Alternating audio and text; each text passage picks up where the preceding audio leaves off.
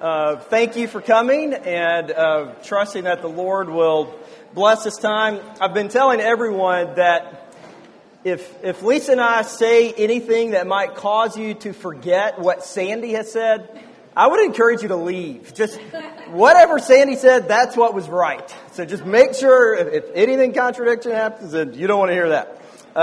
My name is Mark Randall. This is my wife, Lisa Randall.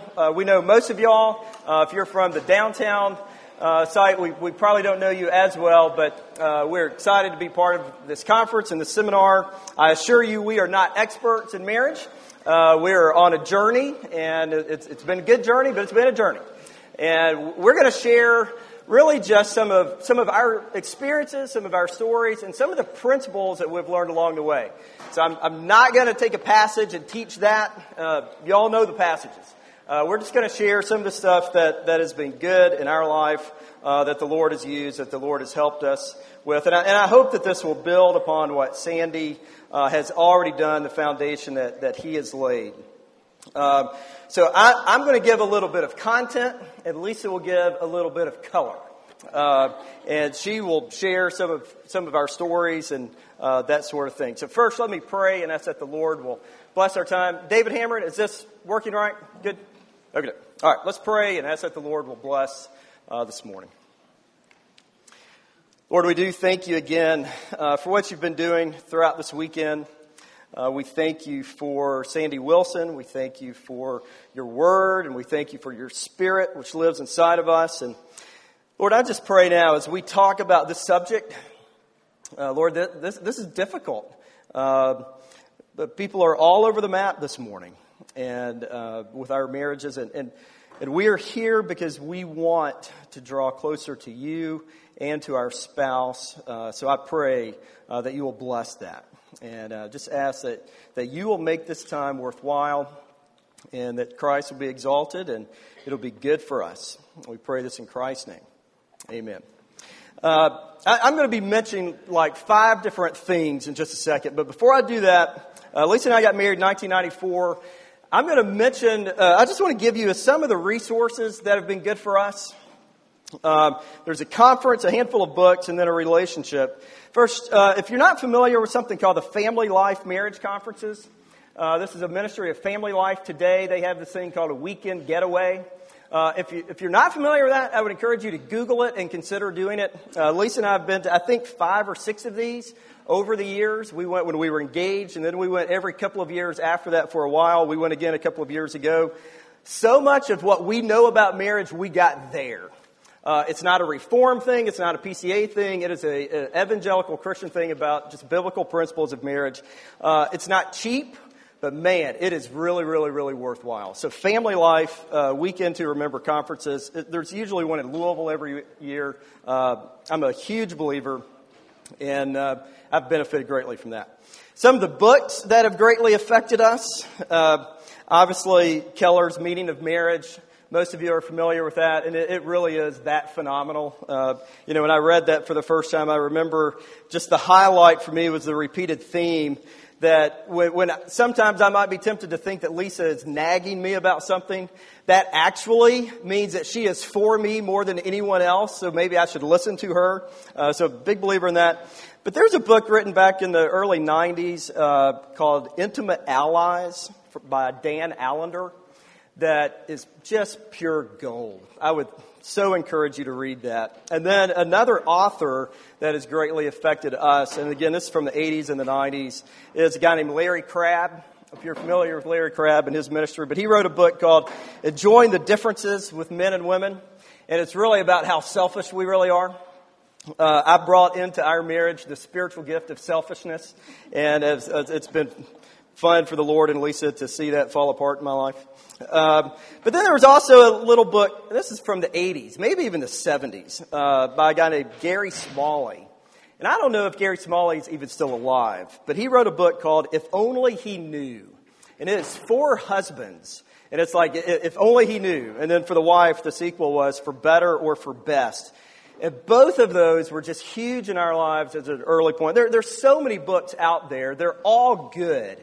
I would just encourage you to be a student and read and learn and all of that. But the last thing I would say, there's been a big conference in our life, books that we've read, but honestly, Nate and Cynthia Jones have coached us. They introduced us, they discipled us. Cynthia led Lisa to Christ, but we're just part of Nate and Cynthia's life and ministry. So I don't know if you all have relationships of people that you open up to and allow someone to coach you. It doesn't matter who it is, as long as they are godly and they are wise and they love you and they're willing to enter into your mess, it's a good thing. So when I think about all of that, of my years of ministry, our years in marriage, of what we've experienced, a lot of different things have shaped us. So that's what I'm going to talk about this morning. We're not going to answer every question about marriage in 45 minutes, but I do want to just share some stuff about our experiences. So I'm going to give you 5 different areas that as we have prayed and thought and studied, if I could boil our marriage down to a few different things that has been good for us, and hope that will be helpful for you. So, number 1. Marriage is directly connected to your spiritual life, and therefore it requires God's grace. Marriage is directly connected to your spiritual life, requiring God's grace. All right, big picture here, the enjoyment of marriage is revealed by relational intimacy. Relational intimacy. Not just physical, but the whole person. And this is directly connected to our relationship with the Lord. That is, I have never seen someone who completely ignores his or her marriage also simultaneously have this great walk with Jesus. The two just don't go like that. The whole purpose of marriage and the illustration from Ephesians chapter 5 and the reason that God gave us marriage, it only makes sense that our relationship with the Lord and our relationship with our spouses are in some mysterious way interconnected. That's what the whole purpose of Jesus being our husband is about. So how's this done? You got to see that you are a prime conduit of God's grace for your spouse. Again, Sandy has said things like this throughout the weekend. But think for a second about your spiritual health and how it relates to your marriage. For we're Christians, right? So knowing that your spouse as a human being, his or her greatest need is to have fellowship with Jesus. That's your spouse's greatest need, more than anything else. So your starting point every single day of your marriage is to do everything that you can possibly do for your husband or for your wife to fall more in love with the Lord. That's your highest calling. That's what life is about. So marriage must fit underneath that umbrella. Men, you need to have as your chief calling not to disciple your wife necessarily, but to help create a space where her discipleship is your greatest desire. The greatest desire that you can ever have for your spouse is for them to fall more in love with Christ. This comes above all of your other callings, all of them. Men, your wife needs another man more than you. She needs Jesus, and you're the same way. So will you dedicate whatever it takes so that your spouse is positioned to fall more in love with Christ? So what does that look like on a day-to-day basis? You know, here's something that has been good for me and not easy for me. Will you let your spouse identify your idols? Because they know what they are. He or she will typically be more than willing to help you identify those areas of your life in which you need to repent. It's usually not a long discussion if you give him or her permission to do that. So receive help from your spouse about your walk with the Lord by identifying those areas of your life in which you need to repent. Truthfully, look at your spouse as the one person on earth who wants the very best for you. So you've got to give your spouse permission to do that. So the day that you said, I do, even before that really, you became part of someone else's sanctification. You're part of that story. You're now maybe the prime person in the story and the work of sanctification.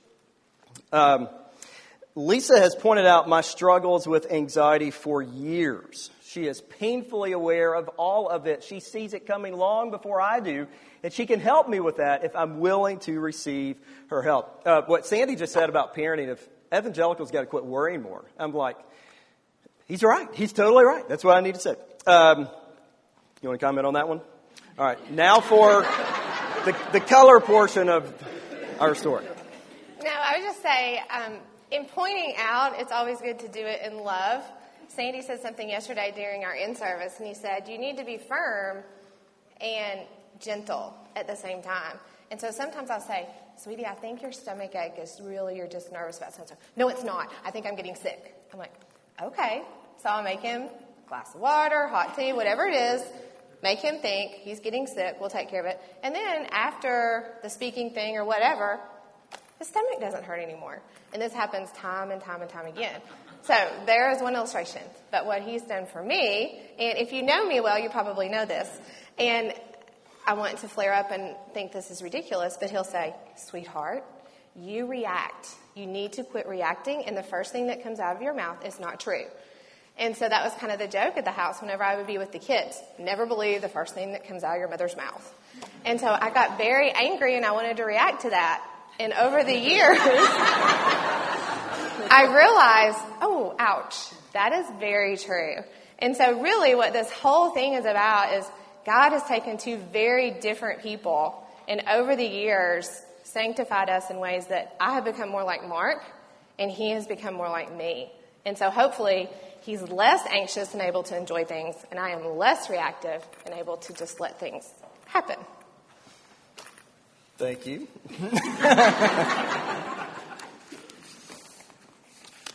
That's mine. All right. So, thinking about your spiritual walk with the Lord, let me ask you a couple questions. This is simple, but you got to answer honestly. Are you actively and uniquely praying for your spouse? Actively means ongoing, but uniquely, are you entered into his or her life in such a way that you know specifically those areas to pray? It's easy just to pray, Lord, bless Lisa today. That's fine, and it's better than nothing. But I can do a little bit better than that as her husband. I need to know specifically what are those areas. So are you actively and uniquely praying for that? One of the things that I do is that at the beginning of every year is I create a prayer list for everyone in our family and different things that I'm praying for that year. If I'm doing well that year, I choose a new verse of Scripture that I will pray for Lisa that year that I just feel like matches where she is in her season of life. Whatever that may be, in the early days of motherhood, that's what I would pray for. Where it is now, and we're kind of in a transitional part of life, it's been different. But that you can uniquely pray for your wife on an ongoing daily basis, that you know her well enough, you know him well enough. All right, secondly, this is difficult, but it's got to be addressed. As a sinner, please be honest about your sin inside of your household. You've got to be honest here. It's impossible for us not to sin. 1 John makes that very, very, very clear. If you say that you don't have sin, you make God to be a liar. So therefore, by definition, you're going to sin against those people who are around you. The Lord's Prayer says ask that the Lord would forgive you the way that you've sinned against other people, the way they've sinned against you. So therefore, it only makes sense that we sin against those people with whom we are closest. Therefore, by definition, I've sinned against Lisa more than anybody else on the face of the earth. And if we continue to live, I'll continue to sin against her more than anyone else. It's just reality. This is why it requires God's grace. Again, by definition, she should hate me. I've sinned against her more than anybody. I'm completely dependent upon God's grace for my relationship with the Lord and for our relationship with each other. We have to do that. It's amazing to me in my ministry the number of men and women who I've heard say that their spouses have never apologized for anything in 20 years. And I think about that, and it's like, I mean, it's a joke. You've never apologized for anything today? Like, we sin all the time. There's got to be an ethos in our home where it's normative, where we admit our sin, we confess our sin, we apologize, and we celebrate forgiveness. You know, you think about the liturgy of our worship services. In every single week, we have a time of confession, a time of repentance, a time that we're assured that we're forgiven, and then a time of celebration afterwards. We should do the exact same thing inside of our marriages. Not once a decade. No, daily, where there's just an ethos of that. So marriage is directly connected to our spiritual lives because people are connected to each other. All right. Can I say something really quick? You may. Okay, so I just want to say one of the areas that we have found where we are able to do this the most with the best quality time is early in the morning. We get up, and Mark has his chair, I have my chair, I do my Bible thing, he does his. He's a little more structured than I am. But growing up, I was not a morning person. I was like late evening, loved the nighttime, could sleep until whenever. And slowly, after all these 20 plus years, I have become a morning person. And that is the sweetest, most rich time because I get to spend time alone with the Lord. But then also, in doing this, as Mark is spending time with the Lord and I'm spending time with the Lord, things will come up that we do need to confess to each other, or we do need to discuss, or we do need to work out an issue. And that has become our sweetest time in the morning for working on our marriage or anything that's going on. It's that early morning time, about an hour before the kids get up. And so, you don't know I'm doing this, but I am doing the Keller Wisdom right now. Last year, Macy gave me Psalms. This year, she gave me Wisdom. So I read it every morning, and I pray and think through and write it. So he knew that I would be writing in it. So the day he got back from Mexico, he had written this sweet little note to me of all of the things that he was thinking for and praying for me while he was in Mexico. So when I opened my little journal to start writing in it, it was in there for me. And so there is nothing that a wife loves more than to know my husband has missed me, he loves me, and he's praying for me. And so it's little things like that that have just meant the world because it's taking the spiritual and the communication and the intimacy, and it's all coming together. All right, so number one, spiritual. Number two, marriage is relational, requiring selflessness. Selflessness. All right, this was huge for me. When Lisa and I were engaged, we went to this family life marriage conference. Nate and Cynthia told us to go, so we went. And the very first thing that was taught to us, imagine big room, 500 or 600 people, and the speaker said that the natural course of all relationships is to move apart. And that's also true in your marriage. And I just remember thinking, oh my gosh. The reality is, if I don't do anything for my marriage, it doesn't just stay as it is. It's constantly getting worse and moving this wrong direction. All relationships are fluid. They're moving. And in your marriage, it will always move the wrong direction unless you're doing something relationally to bring it in the right direction. So therefore, you have to initiate with your spouse. If you have a best friend and you have little communication for a long period of time, and then you get together, it's going to take a while to reconnect, just because you haven't spent time together. The exact same thing is true in marriage. You think about it. In our walk with the Lord, we practice the means of grace. Worship, prayer, scripture, fellowship, sacrament. If you ignore all of those for a year and then just come back to church, it'll be good to be there, but it's not going to be the exact same. Because if you ignore the Lord for a year. Well, the same is true in our walk with our spouse. The ongoing problem, though, is that we have to be honest about we all are selfish. It gets fleshed out differently, but it's who we are. We are selfish people. Gary Smalley said in that little book that I love, he said that in all of his years of marriage counseling, he estimates that after 2 years of marriage, most conflicts, he said 90% of conflicts will arise as a result of the husband's selfishness. So he gives the wife a couple of years. And after that, 90% of the time, it's just related to men's selfishness. When you think about David's sin with Bathsheba of adultery, but what was going on in his heart, he wanted to do whatever he wanted to do, whenever he wanted to do it.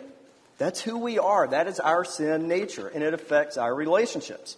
When our oldest daughter, Macy, was 5 or 6 years old, so this would have been, 15, 16 years ago, we were at a soccer game right out here at TCPC's soccer field. So we would have had, Sarah would have been a 1 or 2, Keaton was maybe a baby, and we were at a soccer game, and it was Saturday morning, like at 10:30 in the morning, and I wanted it to hurry up and be over so that I could go home and watch College Game Day. And it didn't. It continued through College Game Day. This is probably pre-DVR days, whatever, but Tennessee was playing football, and it messed up my day. And I just remember thinking, hey, I don't want any more Saturdays to be like this. And it struck me, oh, wait a minute. this is our first child. There are 2 more. One's a baby. They're all going to have Saturday morning stuff. I'm never going to watch College Game Day again. And for that, it's like it landed on me all at once. And you know what? I really haven't. Like 15 years later. But from a selfish heart, it's just like, I just want my life the way I want to live it all the time. Clearly you have something to add. Go ahead. No, I was just going to say that I vividly remember that morning, and I was like, are you kidding me? Like, how could you want to go home and watch the stupid commentators about football when we have 1 kid out there playing and 2 rolling around like heathen children, and all you're thinking about is football? So my joke has been that the Lord has graciously allowed him to be in Lexington, Kentucky all of these years because he's not feeding that idol by letting him be in Knoxville. And don't clap. But I do have to. Do you want to say this, or do you want me to say this? I'll say it. Oh, okay. So this is all right, to feed that idol a little bit. Later that year, Tennessee won the East in football. So it's been decades ago. But the game that night, Tennessee was playing against Auburn. Lisa and all the kids were decked out in orange. And Lisa's born, she is a Kentucky girl through and through. Her parents' home, when you raise a toilet seat, it says, "Go to hell, Tennessee." So that's a family I'm married into. So for her, during December to be decked out in Tennessee stuff, I just remember you laugh, but it was very selfless on her part to enter into my world, and I will always remember it. Tennessee may never play in that game again, but for that one day, it was a day that Lisa did enter into my world. What's interesting about that is he knows the game, who they played, when it was, all that. All I know is I just put everybody in orange because I thought that would make him happy, but I don't remember anything else about the details. It did make me happy. All right. So how do you act selflessly? First thing I would simply say is you have to be dedicated to becoming a student of your spouse. Not of yourself. You already know yourself pretty well. But you got to be committed to learning about your spouse. A student is someone who is a learner, who asks questions, who is consumed with the other person. As our husband, Jesus knows all of our needs. He knows all of our wants. He knows everything. Therefore, as we become more Christ-like, our eyes are less upon ourselves and more upon others, and our spouse is first. Sandy mentioned the classic 5 Love Languages, that book. If you haven't read it, you have to. Gary Chapman. It is great. But the whole heart of that book is we think people want to receive love the same way that we want to receive love. And when you read the book, you realize, the purpose is, no, you've got to learn what the other person wants and needs and enjoys. So the whole trick is, I enjoy getting gifts. That's what I want. So our first year of Christmas, I bought Lisa tons of gifts. She honestly was nice about it, but she could have cared less. Because her love language is acts of service. Last week, our kitchen disposal was broken. Miraculously, I learned how to fix it. I just hit the romance button when I fixed the kitchen disposal. I literally ran into the kitchen when I heard it come on. I jumped at him, gave him a kiss, and like, you don't understand, that might be the greatest moment of our marriage. Thank you. But what I've had to learn is that she wants me to serve her in that way. I just want gifts. That's it. So question, have you learned something new about your spouse recently? Have you taken the time to ask open-ended questions and then created the space to listen to their dreams about what the next year could look like, what the next year could be like, what it is that he or she enjoys or want to do? Men, you don't have at your disposal the excuse that you are not creative. It's just not an option for you. You're made in God's image and He created the world. That means you have some creativity inside of you. So if you just say, I'm not that creative, it's lazy. That's all it is. If you have God's Spirit inside of you and He created the world, you can come up with some clever ideas. And on the other hand, don't tell me that your spouse is not interesting. God doesn't leave that as an option either. He may act like a bump on a log, but actually, there's something really important and special there. All of us as image bearers of God, we're deeply interesting. There's something beautiful. There's mysterious, majestic, and romantic inside of him or her. Even if you haven't seen it in years, it's there because we are made in God's image. It's our job to figure that out. There's a country music song by Rascal Flatts, and we are country music people in our household, but I don't care for Rascal Flatts. But this song was helpful. All right. Lisa's not going to sing it, but... Whoops, sorry. Obviously, if you knew me, you would not tell me to sing it. What he doesn't know is it's written also by Kenny Chesney, which is a fellow Tennessean that he loves. So that's probably why he likes the song. He didn't know it. And it says, "There's a place in your heart nobody's been. Take me there. There things nobody knows, not even your friends. Take me there. Tell me about your mama, your daddy, your hometown. Show me around. I want to see it all. Don't leave anything out. Your first real kiss, your first true love. When you were scared, show me. You learned about life, spent your summer nights without a care. I want to roll down Main Street, the back roads like you did when you were a kid. What made you who you are? Tell me your story. I want to know everything about you. Take me there." There you go. Rascal Flatts, if you enjoy country music. So that's the point, though. Are you willing to enter into someone else's story because you're fascinated and you want to hear everything about him or her? Now, this may sound like fun for some of you, and I hope that you'll enjoy having those conversations. But for others, you very well may be at a point where you haven't had a good conversation with your spouse in forever, and this scares the life out of you. There's an author named Ted Cunningham, and he writes that oftentimes when you're stuck in your marriage and you're really at a breaking point, it's where you find yourself that you blame your spouse for everything, that you've lost all interest in the other person. You're questioning if you married the right person. Your heart is closed toward improvement. You're pondering divorce, that sort of thing. I'll just say that if both spouses are willing to enter into the fray, there is hope. There's hope. So I don't know where you are this morning. Just know, if you're sitting here and your spouse is willing to enter into the mess, no matter where you've been or what's going on now, there is hope for you. Christ leaves that option always open. Last thing with this, and this is a good exercise, and we have done it often. If you've been married for a week or if you've been married for 50 years, you and your spouse do have a common enemy. And that person is not each other. Ephesians chapter 5 tells you everything about marriage. Ephesians chapter 6 tells you everything about the devil. He is your enemy. He cannot absolutely destroy you, but he can do some damage along the way. So therefore, who is not your enemy is your spouse. So take 2 seconds, and if your spouse is sitting right beside you, look him or her in the eye and say, "You're not my enemy." You're not my enemy. It's a powerful thing and it's a scary thing because for some of you right now, you actually think that person is your enemy. But it's not true. You have an enemy, but it's not each other. So do this multiple times a day if you need to for a long time. So first, marriage is connected to our spiritual lives. It requires God's grace. Secondly, marriage is relational and it requires selflessness.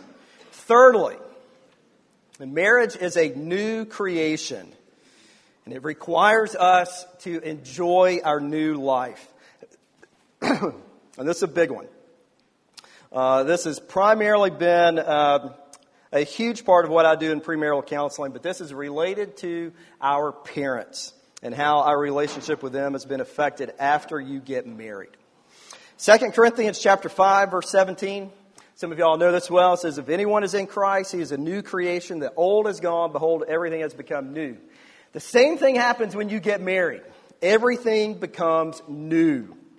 When you take your marriage vows, a new creation has happened. So please hear me.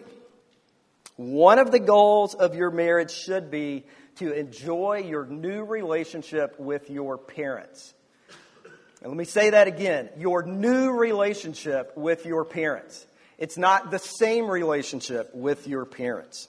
You want to be able to enjoy your in-laws and your parents, but you've got to follow some biblical principles in order to do that, or this can be a nightmare. And I've seen it. Nobody's taping this. I've been part of this. All right. There's a fascinating passage in Scripture. Sandy read it the other night. Therefore, a man shall leave his father and mother and hold fast to his wife, and they shall become one flesh. Does anybody know where that passage is found? It's a trick question. It's Genesis chapter 2. That is before sin entered the world. It comes from Matthew and it comes from Mark. And then Paul uses it again in Ephesians chapter 5. The same passage. Therefore, it must be pretty important that 4 different authors, before sin, before Christ, during Christ, and then after Christ, the same thing gets repeated. So we have to think about what does it mean to leave our mothers and fathers, cleave with our wives. Wayne Mack in his book calls this God's blueprint for marriage, and so much of what I do in premarital counseling comes from Mack's book. Let me think about each of these words here out loud. First, leave. What does it mean to leave? Here's what it does not mean. Leaving your mother and father does not mean to abandon them. That's not what we're talking about. So don't go to extremes here when you hear the word leave. It's not that. Secondly, leaving does not mean that you have to move geographically far away from them. Sometimes that might be helpful, but that's not what it means. It's not required. Let me give you a few things that leaving does mean. And Lisa and I did not know any of this when we got married. I mean, none of this. Number one, that your new relationship with your parents must be radically changed. And I mean radically. As a starting point, let that be established. If you used a unity candle in your wedding ceremony, chances are, like most people, they don't really pay attention to what it means. But it actually symbolizes something important. When your mother-in-law blew that candle out, I bet she wasn't thinking, whoa, what did I just blow out? Oh, my relationship with my son. Secondly, here's what it means. This is big. It means that you are now significantly more concerned with your spouse's ideas, opinions, and practices than you are with your parents. Your parents are great, wonderful, love them, but you're more concerned about what your spouse thinks than them. Let that sink in because it is huge. Leaving means that you are no longer dependent upon your parents for approval. You're free. You now have someone that you care about, but it's not your parents. Again, you're free now to love your parents, but we have to wrestle with what does it mean to leave. Leaving means that you are not about changing your spouse to become what your parents want him or her to be. That's never it. He is free to be whomever God has made him to be, whether your parents like that or not. In leaving, this conference could be its own conference.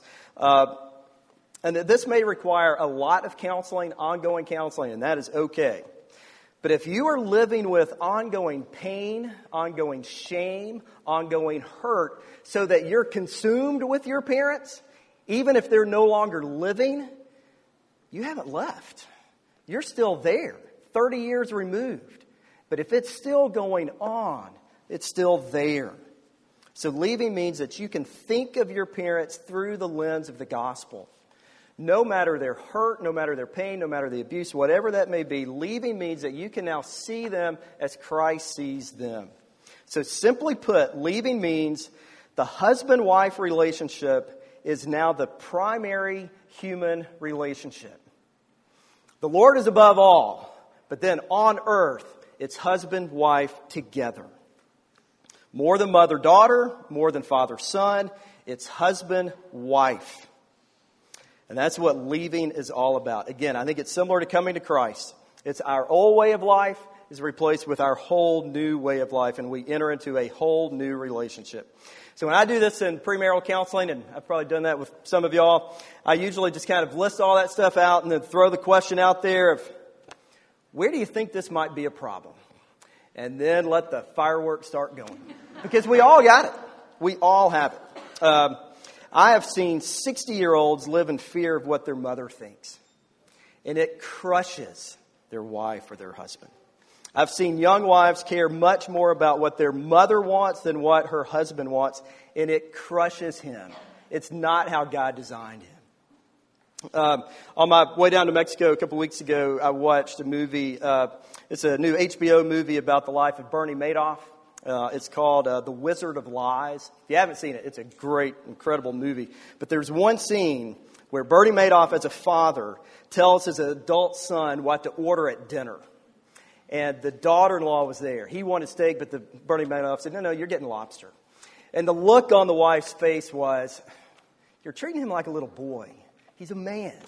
And the man needs to be the man in that case. And he needs to stand up to his dad, whatever that may be. But just understand, when you leave, you are now your own creation. Husband and wife, that is the primary relationship. Men, one of the worst things that can happen is for your wife to lose respect for you. It's not a sin that you can just confess, repent, and it be over.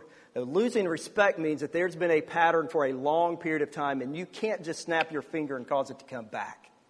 And if you won't stand up to your parents, or if she won't, whatever the case may be, there can be a lack of respect, and it is dangerous. Anything you want to add to that? Well, unfortunately, is it not working? This is probably the area that I think we struggled with the most, probably primarily me, because I had never seen this modeled, had no idea. I knew the verse, I knew the scripture, it sounded great, leave and cleave, oh, I love that. But I grew up in a home where my parents were divorced when I was 9. My mom went back to work, she got another degree. I kind of became the caretaker for my 2 younger siblings, but I also kind of became her pseudo-spouse, emotionally supporting everything. I was her everything, because she was a victim and she needed somebody to kind of help her along in this life. So I became that. So for years and years and years, I was her emotional everything. So then when I met and married Mark, I kind of brought all of that into marriage, and I wasn't sure, well, how do I help meet his emotional needs, but I'm still carrying all these emotional needs? And so she would call 3-4 times a day when I was in college. And then when she would get married, we'd talk on the phone every day. And Mark vividly remembers she would call about 10 o'clock every night. I mean, she still needed me desperately. And I didn't know how to lovingly not meet her emotional needs. But yet what the victim was making me a victim. And I was becoming a victim to trying to meet all of her needs. And so this is the area that I feel like it has taken years of talking to other people, going to counselors, reading books, and realizing it's not healthy for me, it's not healthy for my marriage, and it's certainly not healthy for my children. And so that's probably been the one area is actually leaving and cleaving that has taken so long. And I mean, honestly, there's a lot of things in this world. You bring your dysfunction into your marriage, and you have to figure out a way. Lord, you've got to break this down and build it back up the right way. Yeah. That was hard. And again, we had no idea what that looked like. But all right, so if your parents don't hold this biblical worldview of marriage, and I assure you, most of the people that I've counseled, their parents do not, then this is going to get tricky, even if they're Christians. Because if they've never thought this way about marriage, then chances are this is going to be very, very difficult. And you've got to have good conversations about it. They very well may want to plan your life for you. I don't know if that rings true for anyone or not. So now, but this gets into the parenting seminar. Many of you are parents. So just as you leave your parents, well, guess what? You're training your children also to someday leave. So you can't do this just in one direction. You can't say, yeah, I want to leave my parents, but I'm going to hold on to my own children. No. Your goal is to raise them up and send them out. The families that I've seen that have healthy, fun, enjoyable relationships with their children and adult children, especially their adult children, is where there is freedom to come and go, where it's not guilt-based, where it's not motivated by something other than love and enjoyment. When you see a family like that, it really is a wonderful, special thing that they enjoy being together because they're allowed to. You're a new creation. You can spend Thanksgiving anywhere you want to spend it, as long as husband and wife are in agreement about it. All right? Enjoy the freedom of next Thanksgiving. You all decide where you want to go. You're not under guilt. I hope you go back home and enjoy that. But it's because you made the decision to do so. All right, we can talk more later. That is leaving. So holding fast, cleaving. Here's what it means. To hold fast means that you hold on no matter what circumstances come in life. And they will come out of nowhere and they will be varied. And you continue to hold fast. You cleave. You hold on to. You hold fast as life changes, no matter what. But then lastly, that you recognize that marriage was not a matter of chance, but that you entered into this covenant. You made a choice. Nobody made you. You made this decision. And now it's not a matter of convenience. It is a promise. And you go through with that. So ultimately, marriage is by faith. I told you, Nate was my counselor. He said, just like every single thing in the Christian life, it's going to be by faith. Marriage is no different. You enter into marriage by faith. You can't control what will happen to your spouse. Your spouse may leave the faith, and you've got to enter into some really dark days. You've got to deal with that. It's always going to be by faith. All right, final thing here is, from the passage, you leave, you cleave, you become one flesh. What does one flesh mean? Does it mean sex? Yes, of course it means sex. But what does sex mean? What's it actually revealing? It means that two people give themselves completely and wholly to each other. Sex is about two people sharing everything together. It's a total commitment to a total person for the rest of your life. Never, ever, ever say that marriage is a 50-50 proposition. It's never that. It's always 100-100. That's what this is about. So that way you think of your marriage, you are the home team. Your home team. You two together. It is the primary relationship on earth. All right. One other quick thing I'll simply say, though. Scripture does not tell you to cleave to your children. Scripture says to cleave to your spouse.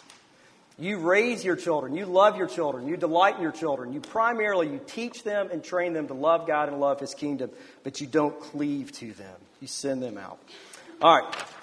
We're almost out of time, but let me do these last two quickly. Number 4, marriage is financial and it requires teamwork. Again, we could spend a whole conference on this subject, but without question, the number one source of issues and struggle inside of marriage is money. It is financial. So we can't do a marriage seminar and not talk about this a little bit.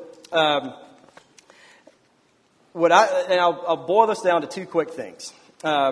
First, you have to be honest inside of your marriage. Some of you all live on a budget. Some of you don't need to live on a budget. Some of you don't have enough money to even budget. You're all over the place. You got to be honest with each other about where you are. In most marriages, there's one person who handles the money. The other person doesn't know much about it. That doesn't work. Not really. What you want with marriage is so that you're so much on the home team that you can celebrate together. That starts with being honest. Men, women, if you've got debt that your spouse doesn't know about, come clean this afternoon. If you've got spending patterns that your spouse doesn't know about, deal with that and be honest. If you've got whatever going on, everybody has to be together all the time. The whole point of marriage is that you enjoy the relationship together. Satan will use money to mess things up like crazy. Your spouse can live with your mistakes. They can't live with you lying. You bring it all together, and we can have a good road going forward. You can't if you're lying. Second thing, inside of the money world, figure out something where you have a common goal. That might be living on a budget. It might be following Dave Ramsey stuff and paying off debt. It might be a savings goal. It might be a retirement goal. It may be, if you're in the season of life, it might be a giving goal. But in some way, you two come up with a goal together and work on it together so that when the goal is attained, you can celebrate together. You want money to be the kind of thing that you don't think about unless you're celebrating at the end of it. Marshall Wimhoff and I have come up with a new budget plan. Some of you all have followed it. We are in the stage of life where we still live on a budget. I can tell you more about it, but we live on a weekly budget in our household now. And what happens with that is at the end of the week, we get to celebrate if we've done well. It doesn't really matter what the financial aspect is, but you need something that you can talk about, be on the home team together, and then celebrate at the end. If it's a dollar figure that you're saving for, great. If it's a debt you're trying to, say, pay off, great. If it's paying off your mortgage, whatever, have some common goal. It doesn't matter what it is, but then you celebrate together. And I know you have something to say there. Yes, this is another area that we've grown a lot over the years. When Mark and I were first married, the first fall, I don't know if I opened it or figured out, but a credit card bill came. And I am a saver. He is a spender. And I opened up the credit card, and I was just horrified. It was, do you care if I tell the amount? $1,200. It was $1,200. And I was like, oh my gosh, we do not have that. Where is this from? And I was like, we have not been spending crazy. What is going on with this? And he said, well, the whole time when we met and were dating, he was taking me out on his credit card. So it worked. So we literally wined and dined over $1,000, and we didn't even drink then. So there was no wine; it was just food. And we slowly paid that off. And over the years, we have really come to where I'm a little bit more happy of a spender, and he's a little bit more reining it in, which is the way we've come together. So now we're able to celebrate. When we bought our house 5 years ago, the kitchen was horrific, but we knew we can't do a whole kitchen remodel. So what we've done is every year we plan, what is the one thing that we can accomplish together and afford to do? So the first year, paint. We just picked the wallpaper off, and we painted it. Then the next year, we put all new black knobs, and you would have thought it was glorious to get rid of the brass and the white to put black knobs. The next year, we did the countertops. The next year, we did the black splash. This year, he's trying to decide, do I learn to tile the floor or paint the cabinets? So now we are so excited. We look at that kitchen, and it is not like, oh my gosh, we are in debt up to our eyeballs because we redid this kitchen. It's, look what we did. Every year we can see and be excited about what we've accomplished together using our money. Thank you. All right. But really, a common goal, whatever it is, it's good. Last thing I'm going to share, and then we are out of time. Number 5, and that is marriage continues, so have a vision. Here's my homework assignment for you. Sometime this week, and for some of you, add numbers to this. Plan your 50th anniversary party. Seriously. Sit down over dinner and plan it. What you want your life to be about, over whether it's the next year or the next 49 years. Plan it. Then is think about what are the type of friendships we want to have. What are the things that we want to do? What are the stories that we want to have? It means the bus is pointed in the right direction, that you're on the same page together. We did this kind of a couple of years ago, and it was interesting just to have the dialogue of what do we want to see happen over the course of the decades. Again, we're totally dependent upon God's grace. He hasn't promised that it's going to happen, but it gives you something to think about for the future. Marriage continues, so have a vision. So do that. All right, we are out of time, but please do me a favor, rip out a sheet of paper and jot down a question, and then put it in the box at the back. Tomorrow during Sunday school, we will be talking about these. All right, let me pray and ask that the Lord will bless your marriage, and then Will and Danielle are up next. Oh, Father, build strong homes in the bluegrass. Only you can do that. We can't in our own strength. We pray in Christ's name. Amen.